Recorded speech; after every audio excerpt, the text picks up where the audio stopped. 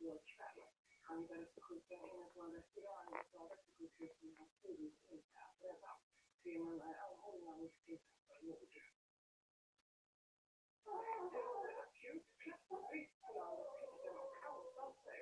Kriminalvårdsstyrelsen begär 700 miljoner kronor under de kommande 3 åren för att bygga helt nya anstalter i Trelleborg, Kalmar, Norrköping och Värnamo. Men också för att bygga ut redan befintliga anstalter. Bland annat så ska det nya häktet på Vinterberg för nu för både män och kvinnor inför Sveriges villkor. Skandinaviens första utbildning för fritidsskola har startat i Sverige. Jan Gunnarsson är en av 2 skolor i landet som snart får något sällskap av 40-talsutbildare. Det är uttrycket tänkgröden. Det är nästan att det är i pannan. Det är mer vi ser det, vi vågar säga det, så blir det också lättare. Och nu skriver det sig till bästskola i England, eftersom de väldigt fast har utbildning i Sverige. Nu är det senare som startar det. Och tanken är att bästskolan ska vara en länk mellan den döende, den eventuella närstående och vården. Räcker inte vårdsystemet precis redan, som till exempel den palliativa vården. Och går ju många gånger snälla. Och kan inte finnas där på det sättet, så har inte alla den här helheten som vi har. Det kan handla om samtal med juridiska kontakter, att vara med i bästa och bästa och ta hand om kroppen efteråt. Varför vill vi bli bästa? Jag tycker att arbeta med personer som har utvecklingsstörande processer är något av det meningsfulla man kan arbeta med. Att arbeta nära döden, det är bara nära livet. Och vidare utbytet. Vapenbilarna mellan Israel och Islamiska jihad ser ut att hålla. Våldet under helgen är det allvarligaste sedan 11 dagar långa konflikter i maj förra året. I ett uttalande skriver FN:s Mellanöstern-ombud att situationen fortsätter är mycket bräcklig och uppmanar båda parter att respektera vapenbilarna. Jag tror att det finns goda förutsättningar för att vapenbilarna kommer att hålla i det korta perspektivet. Och mindre goda för att hålla i det långsiktiga perspektivet så länge som inte klart att vi kan utföra politiska problem adresseras. Och det gör de inte här i vapenbilen. Vi har sett den här filmen spelas upp många gånger förut med vapenbilar tidigare. Och jag är glad här om en sån här halvtimme igen. Jag flyttade alltid till något styrapp och på SVT.se. Och det ställer jag på varandra till förekomma. Ja.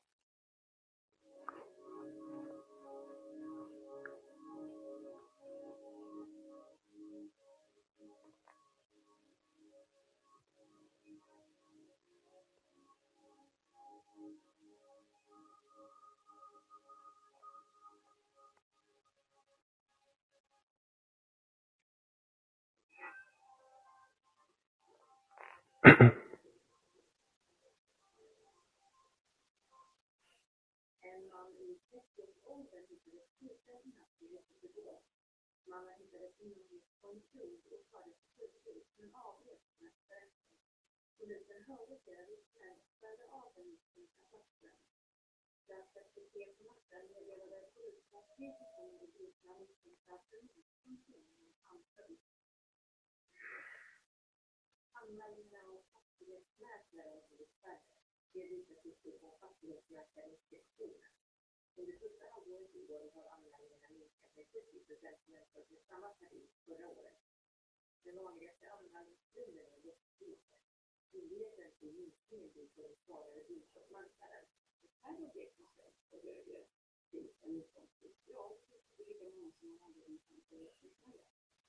Trots att dödsbyte toppar anmälningarna så är det andra saker som deras mäklare själv nämns i flera varningar eller avregistreringsmäklare. Det handlar om att det kanske inte alltid är så. Det man uppfattar som dödsbyte faktiskt är dödsbyte. Mäklaren ska ju göra en yrkesutbildning av värdering av fastigheter. Men det kan ju finnas situationer som marknaden som gör att priserna blir lägre då. Det är inte det fastighetsmäklares fel. Fastighetsmäklaren som visar att man har gjort en bedömning av värdet. Och sen det är av helt andra skäl. Då är det inte det någonting som det är någon anledning för. På första plats är det som mäklare själv för. Det är egen marknad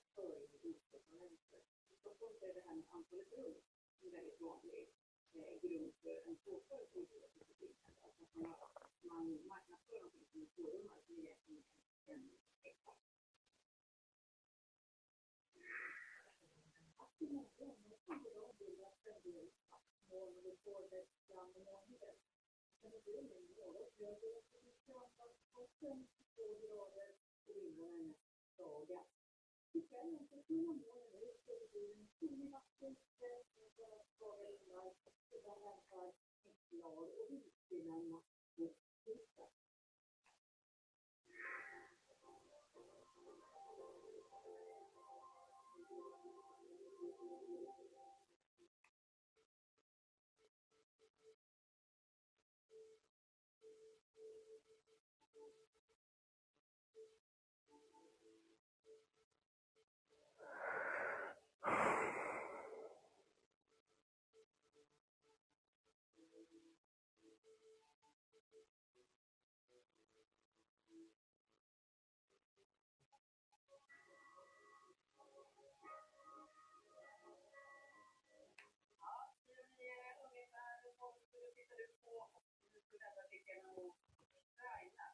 Vi visar berättat på in i en ny fas som kan bli avgörande för hela den här krigets sluta.